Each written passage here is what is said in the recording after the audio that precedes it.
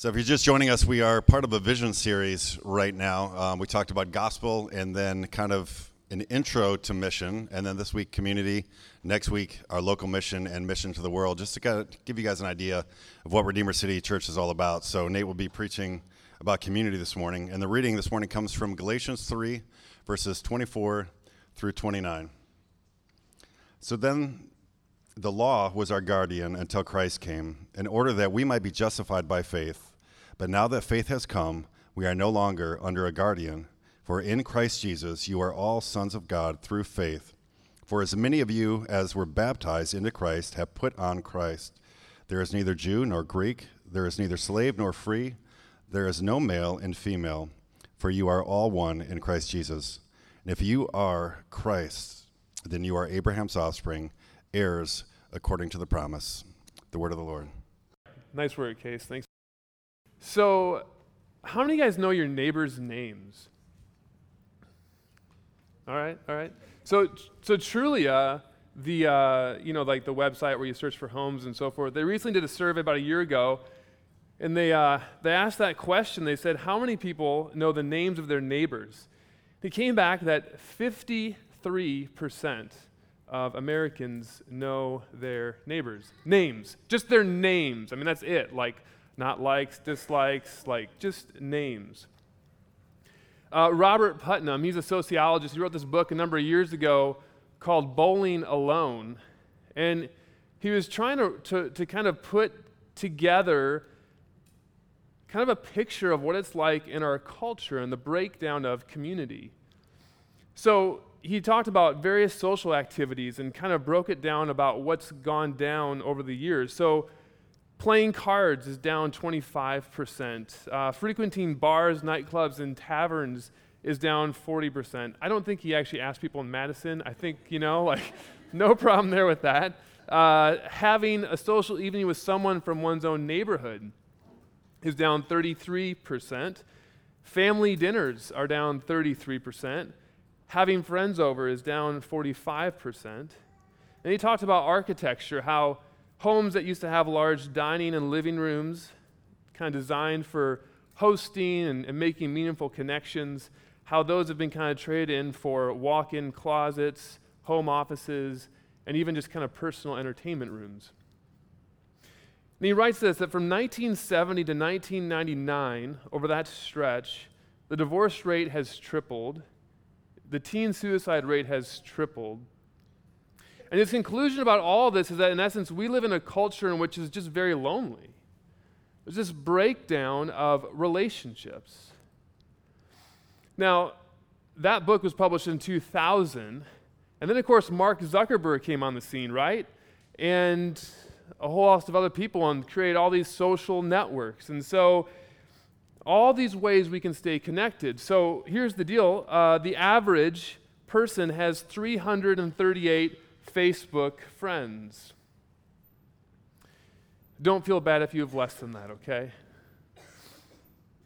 But consider this.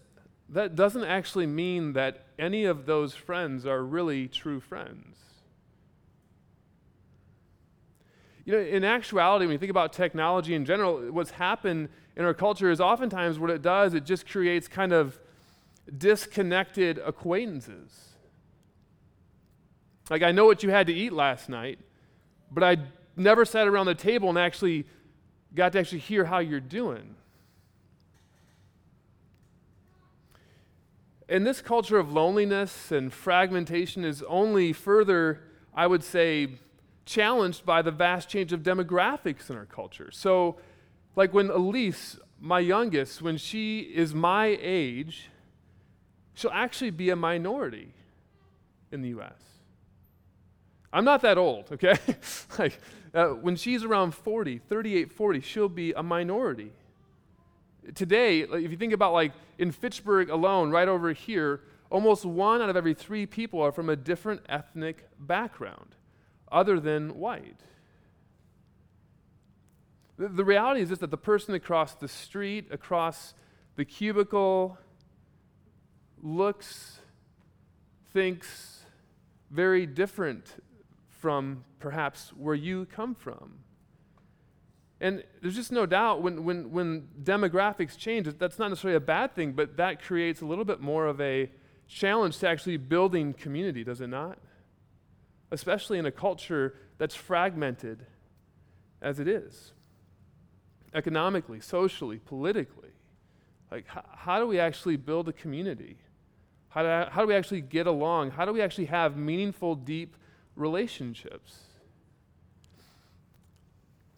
Now, I know there are many various fields, such as sociologists and psychologists and other fields that kind of throw their 2 cents in and say, hey, here's kind of a solution, or here's some ideas of how to bring this together. And I'm not discounting any of those things this morning. Rather, I would like to, from a theological perspective, from kind of my background, offer what this text says is kind of I would say, an antidote to a culture of loneliness, an antidote to a culture that is fragmented.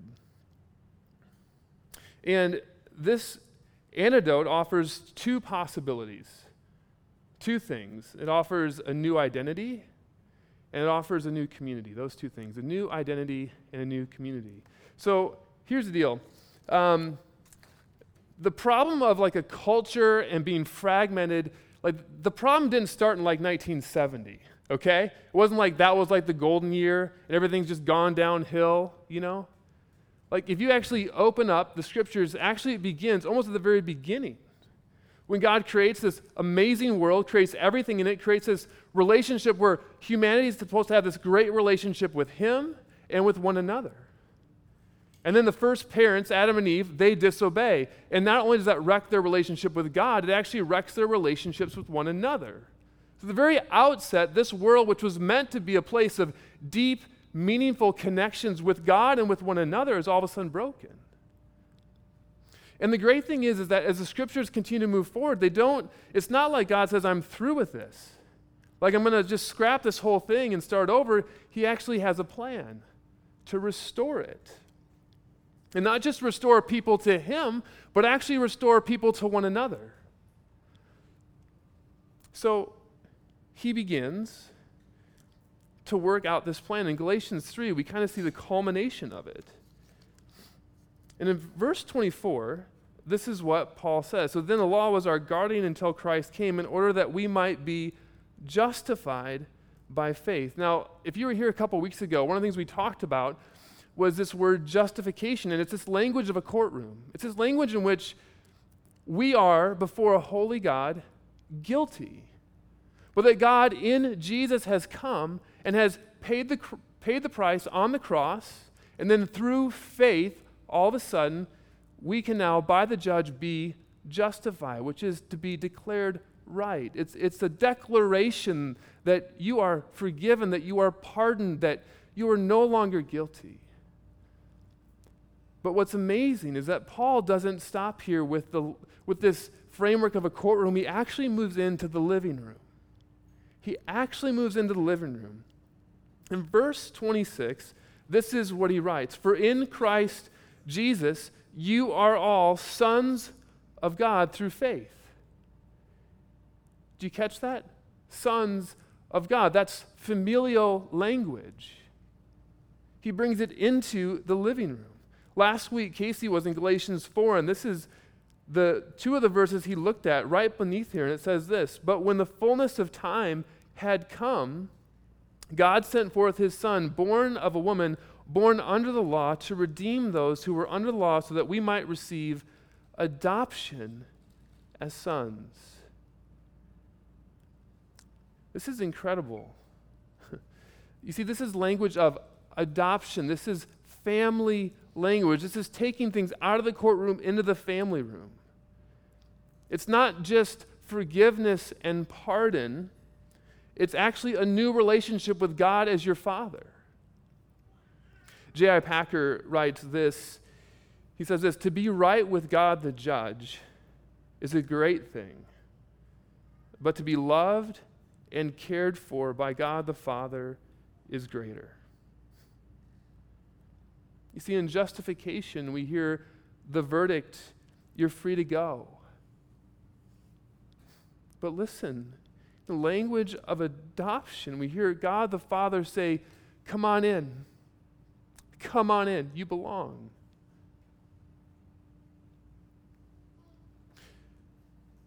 Now, I want to talk for a moment about this idea of being adopted. It says sons of God. And last week, Casey kind of hit on this as well. That some of you might protest. When we live in Madison and there's obviously women here, and you could say, wait, why is Paul saying sons?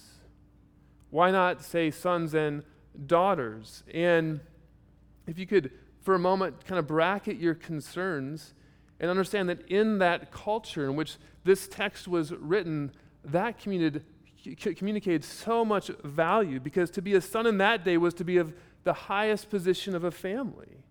It was to be blessed by the father. They were the ones who were the heirs, not the daughters.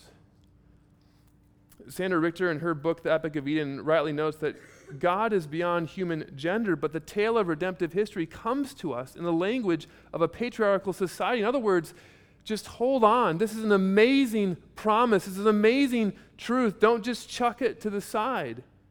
To be a son is an incredible promise that communicates so much value, so much worth, that you're an heir. As you think about sonship, one of the things that happened in the whole language of adoption in that Roman culture was, first thing adoption did was actually, it broke old ties. Wherever you came from, it broke those old ties. And actually, a couple weeks we'll be opening up the book of Ephesians, where Paul writes to these churches in Ephesus, in modern-day Turkey or so forth. And in Ephesians 2, he says this about before the work of Christ. He says that you were children of wrath. But the very end of that chapter in Ephesians 2, in light of the work of Christ, he says that you are now members of God's household. Do you see this huge change of status? You've gone from being a child of wrath, and through faith in Christ, all of a sudden, you are now a child of God. That's huge. We could sit here and kind of draw out several implications today, but I just want to draw out one. When you think about adoption, it really offers us worth.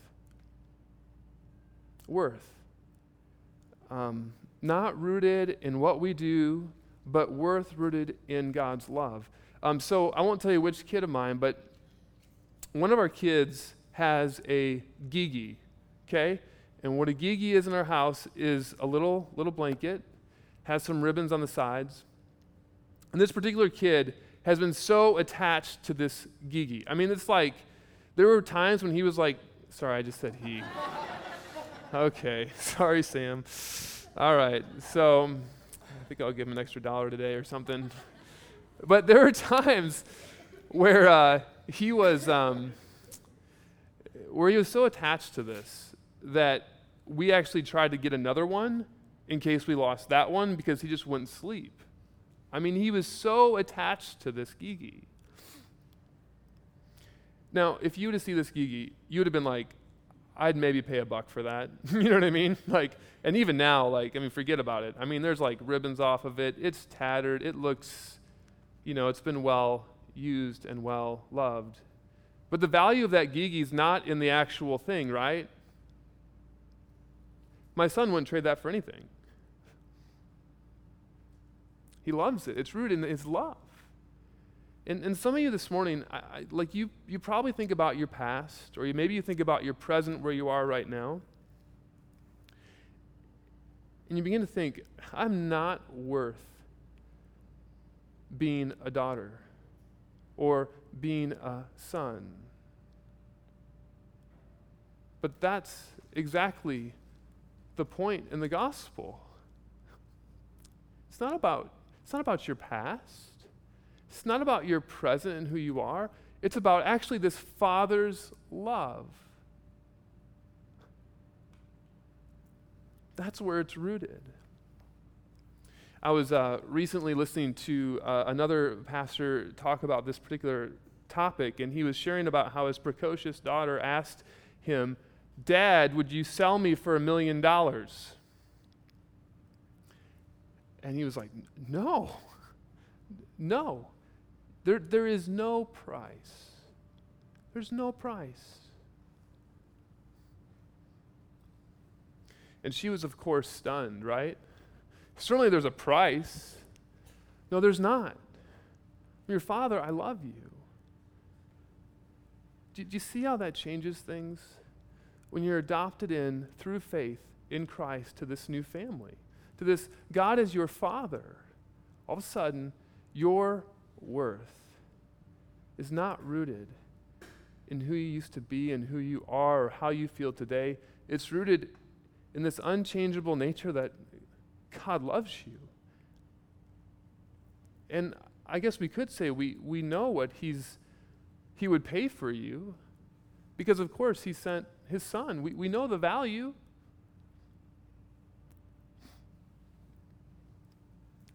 If you're not a Christian today, let me just say, like this is almost, I would say, the pinnacle of Christianity, to say that God would actually adopt you and you could become into His family and He would be your Father. Simply through faith, through trusting.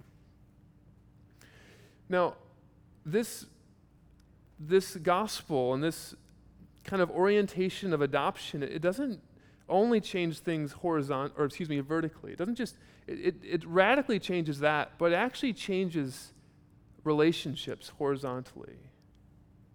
So look with me for a moment at verses 27 through 28. It says this, "For as many of you as were baptized into Christ have put on Christ, there is neither Jew nor Greek. There is neither slave nor free. There is no male and female, for you are all one in Christ Jesus." Let me just for a moment, let me just read two things that in that culture of the day were common, okay? So this is from a Jewish prayer book. This is what a typical man would pray if he were a Jew. "Blessed be that God did not make me a Gentile. Blessed be that God did not make me a peasant or a slave. Blessed be that God did not make me a woman." That's straight up Jewish prayer book. Now listen to this. This is in Greek culture. This is what they would thank the gods for. "Thank you that I was born a human being and not a beast. Next, a man and not a woman. And thirdly, a Greek and not a barbarian." Like in the very culture that this text comes, there are huge divisions, right? Everything. And yet, Paul has the audacity to quote Galatians 3, 27, 28, which was probably something that people who were going into baptism would recite. Think about this for a moment. Every one of these relationships mentioned there is, as one commentator would say, would be an embryonic form of every relationship we have in this culture. You have Jew nor Greek. That's racial. That's ethnic. You have slave nor free. That's economics. That's power. That's status. And then male, female. I mean, that's just gender. And Paul says this, that in the gospel, every division is now broken down. It's not to the point where race or gender or class is kind of like nullified and it doesn't matter or there's no value there. That's not what's happening here. But it creates a new family. A new family. Just for a moment, just look around. Don't look up here. Just look around at the faces around you. Okay, you can stop. I know like some of you are like, I'm not looking. I saw it. But those faces that you saw, if you're a Christian, I mean, that's your brother and that's your sister. This is a family. It doesn't matter what your paycheck is. It doesn't matter what your last name is. It doesn't matter your educational degree. It doesn't matter the field in which you work. doesn't matter your race. Through faith in Christ, the old divisions are gone. This is a new family. We have a Father who loves us. And I want to for a moment, I want to work out kind of how this gospel changes how we look around, okay? See, here's the deal. All of us, how we're wired, like we're going to build our identity, our worth, our significance on something. And Christian or not Christian, like straight up. And it could be like your job performance or where you're headed in that field. It could be your class. It could be your kind of homogenous family. It could be your race. But I would say this, whatever you build it on, that's going to be the lens through which how you relate to others. So there's this one episode in the sitcom 30 Rock, and if you haven't seen that, I mean, it's whatever. It can be funny at times. But Jack Donaghy is played by Alec Baldwin, and he's this misogynistic, kind of power-hungry, like upper management CEO of GE, whatever. And there's one episode in which you get to see like the world through his eyes. And when he looks into the room, everything has a dollar sign. And so like the lamp is like 50, the end table's like 500. And then he looks at Kenneth the page, $7. And see, Jack Donaghy, his character, has built his worth and his significance, and the show kind of mocks it, right, on his how high he can go in corporate world. And the reason why Kenneth is $7 is because he's a page. He's not going to help Jack at all advance up. In fact, he's a rather silly young fellow,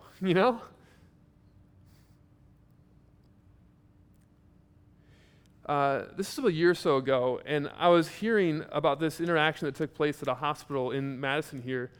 And if you're in healthcare, really any field, there's a certain pecking order, Like, even if it's not written out, there's certain divisions, certain things, hierarchies, and so forth. And within a hospital, oftentimes, right, like who's the chief person? It's the doctors, and then it's, the nurses, and then I don't know who's below that, but there's people below that, I'm sure. And there was this interaction which this doctor showed up in this break room. And there's like these 3 or 4 nurses hanging out. And the doctor has this casual conversation. And he knew one of the nurses there. And he walks out. And all but one of the nurses were just stunned. Like, what's going on here? Why did this doctor come into this kind of common setting, actually have a nice, friendly talk with us, and treat us as, on some level, like there's not this huge hierarchy? Well, the answer is this, is that doctor, he follows Jesus. The other nurse that was in that room that knew him and wasn't really surprised by it, guess what? He's a Christian. Why can that happen in that setting? Well, it's because the gospel gives you a brand new identity. It's no longer my worth is rooted in how I'm viewed by my peers or in my work setting. I don't have to get my power, my value, my significance. Actually, it's all wrapped up in the fact that I'm a child of God. And that changes how I view others. Absolutely changes things. Let me just draw out a couple different questions here and reflections as we kind of wrap up. If you're here this morning and you're curious or you're skeptical, 2 or 3 questions for you. What is it that you're building your identity on? Like, where are you finding your worth and your significance and your security? You're going to it for something, okay? So just be honest, what is it? And then secondly, I'll ask this is, how does that inform, I might even suggest control, your relationships to others?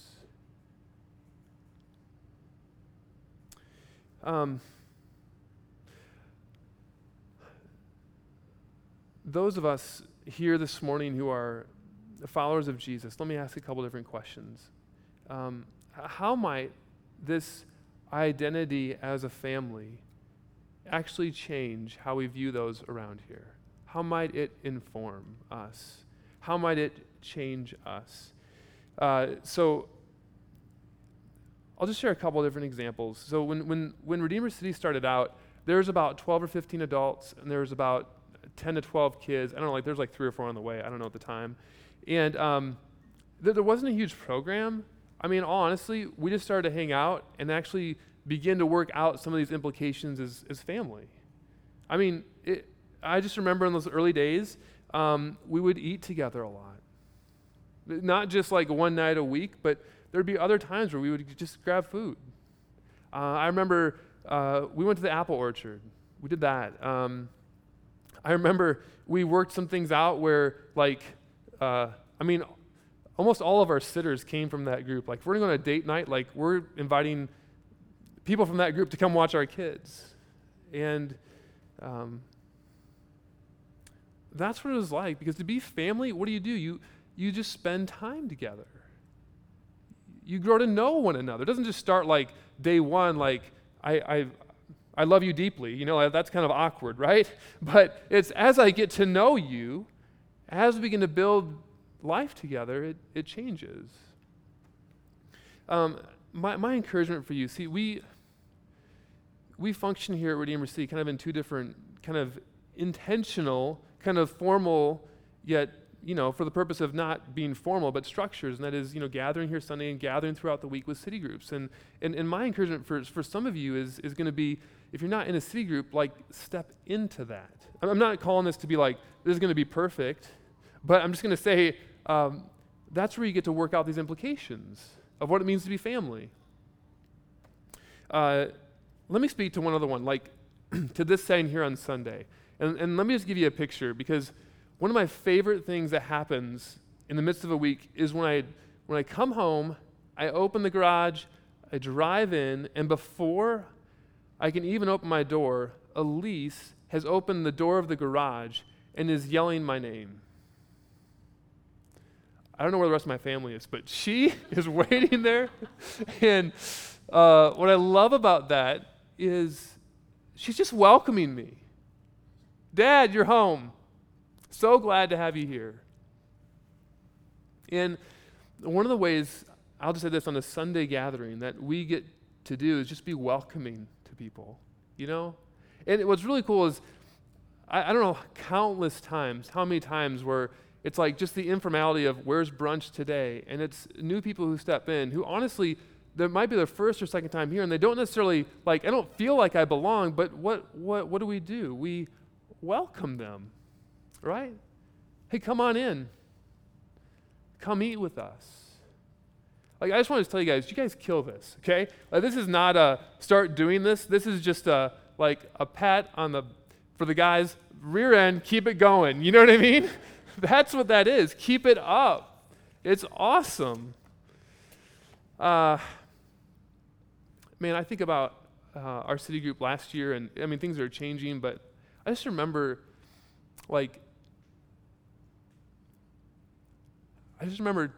20-something guys, single guys, helping young moms with their kids out to the car. I mean, that just doesn't happen anywhere else. It probably shouldn't. That'd be awkward, right? But it's so great. It's such a great picture of what it means to be family. And here's the deal. This week in our C groups, right, we've just asked the question, how do we live this out? How do we brainstorm this? How does this identity of being family actually be worked out into our lives? And so here's how I've seen it work out, but in all honesty, we need to figure this out, continuing to figure out what it looks like, what the gospel calls us to live like with one another. And lastly, I'm going to say this. How might our identity as family inform how we relate to Madison? Let me read you a quote from Leslie Newbegin, and this is so foundational for me. I've been in Madison for over 5 years now, and it's not that I haven't had great conversations about Jesus and the gospel, but I've just come to realize that Newbegin just totally gets it when he writes this. How is it possible that the gospel should be credible? The people should come to believe that the power which has the last word in human affairs is represented by a man hanging on a cross. I am suggesting that the only answer, the only hermeneutic of the gospel is a congregation of men and women who believe it and live by it. It will only be by movements that begin with a local congregation in which the reality of the new creation is present, known, and experienced. And what Newbegin's saying is, you can't take this message of the gospel outside of this framework of this community that's orbiting around it. And to put it bluntly, like I think most of my coworkers, most of my neighbors, they just don't want to hear the news right now. But I do think what they want, they want to see a community that's living it out, and they want to be around something like that, and they want to smell it, and they want to see it, and they want to kind of get in the midst of it, and they want to go, what's going on here? Things are different here. In other words, somehow, I don't know what happens, but when you orbit around this news of the gospel, something happens where people begin to figure out what the gospel is by the very relationships of that community. And so here's our brilliant strategy for seeing Madison renewed by the gospel. And there could be more said of this. But I'll just say this. It's this last Thursday, and I'm sitting drinking a beer in a house watching the Redskins get slaughtered, you know? And what I loved about it is I knew all but one of the guys there. And a lot of the guys are a part of this family, but there were particularly two that were not. And there wasn't any oh, here's my favorite Bible verse, everybody, let me be the awkward one. Nothing like that. But it was simply watching the Redskins get killed by the Giants and just having a good time. And here are these two people who are in the midst of our community. You know what's really sweet about it is? One of them just moved here. And he was already in the midst of belonging in some sense. That's just so important. It was awesome. I want to tell you, that is mission. Did you get that? This is so important. So we can't be a Christian cul-de-sac, right? We say this all the time, but it's simply introducing our friends and our neighbors into the midst of these communities and the warp and woofs of the things we do. This afternoon, there's going to be a bunch of us that are going to go throw Frisbee and Ultimate, and it's going to be great because almost half the people there are going to be Redeemer City folks, and the other half are just going to be friends of Redeemer City folks who have literally no connection anywhere to anything like this. And I'm telling you, guys, that's mission. Here's the deal. As a family, this is what we are called to. We are called to love and serve this city as if they are the lost children of the Father. Because that's exactly what the Father has done for us, right? He has come after us in the person and work of His Son. He has taken us who were strangers and aliens and children who were running the other direction, deserving other things, and what has He done? He has adopted us. He has welcomed us in. Let's pray. So Jesus, we give you thanks today for this incredible notion that you're our brother, and we have a new father, and that we're a family. And so would you continue to help us figure that out? God, I pray that in the midst of our city groups, that you would help us put feet to these implications of who we are, and that there would be people here that feel very lonely, and that would be gone because of simply the community here. Pray, Father, for those who are even new, just checking things out. Pray that they would understand that this gospel, it not only changes our vertical relationship. It changed our relationship with one another, and we pray for this city that you would give us a great love and a concern and sincerity in inviting others into the midst of this community that's trying to work out the implications of this great news, that you love us, you've died for us, and that you're for us. We give you thanks. Amen.